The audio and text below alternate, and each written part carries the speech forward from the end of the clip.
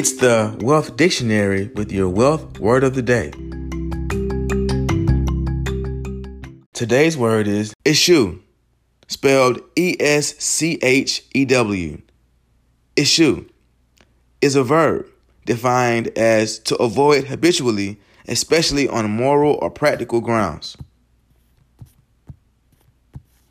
Here's the word used in a sentence.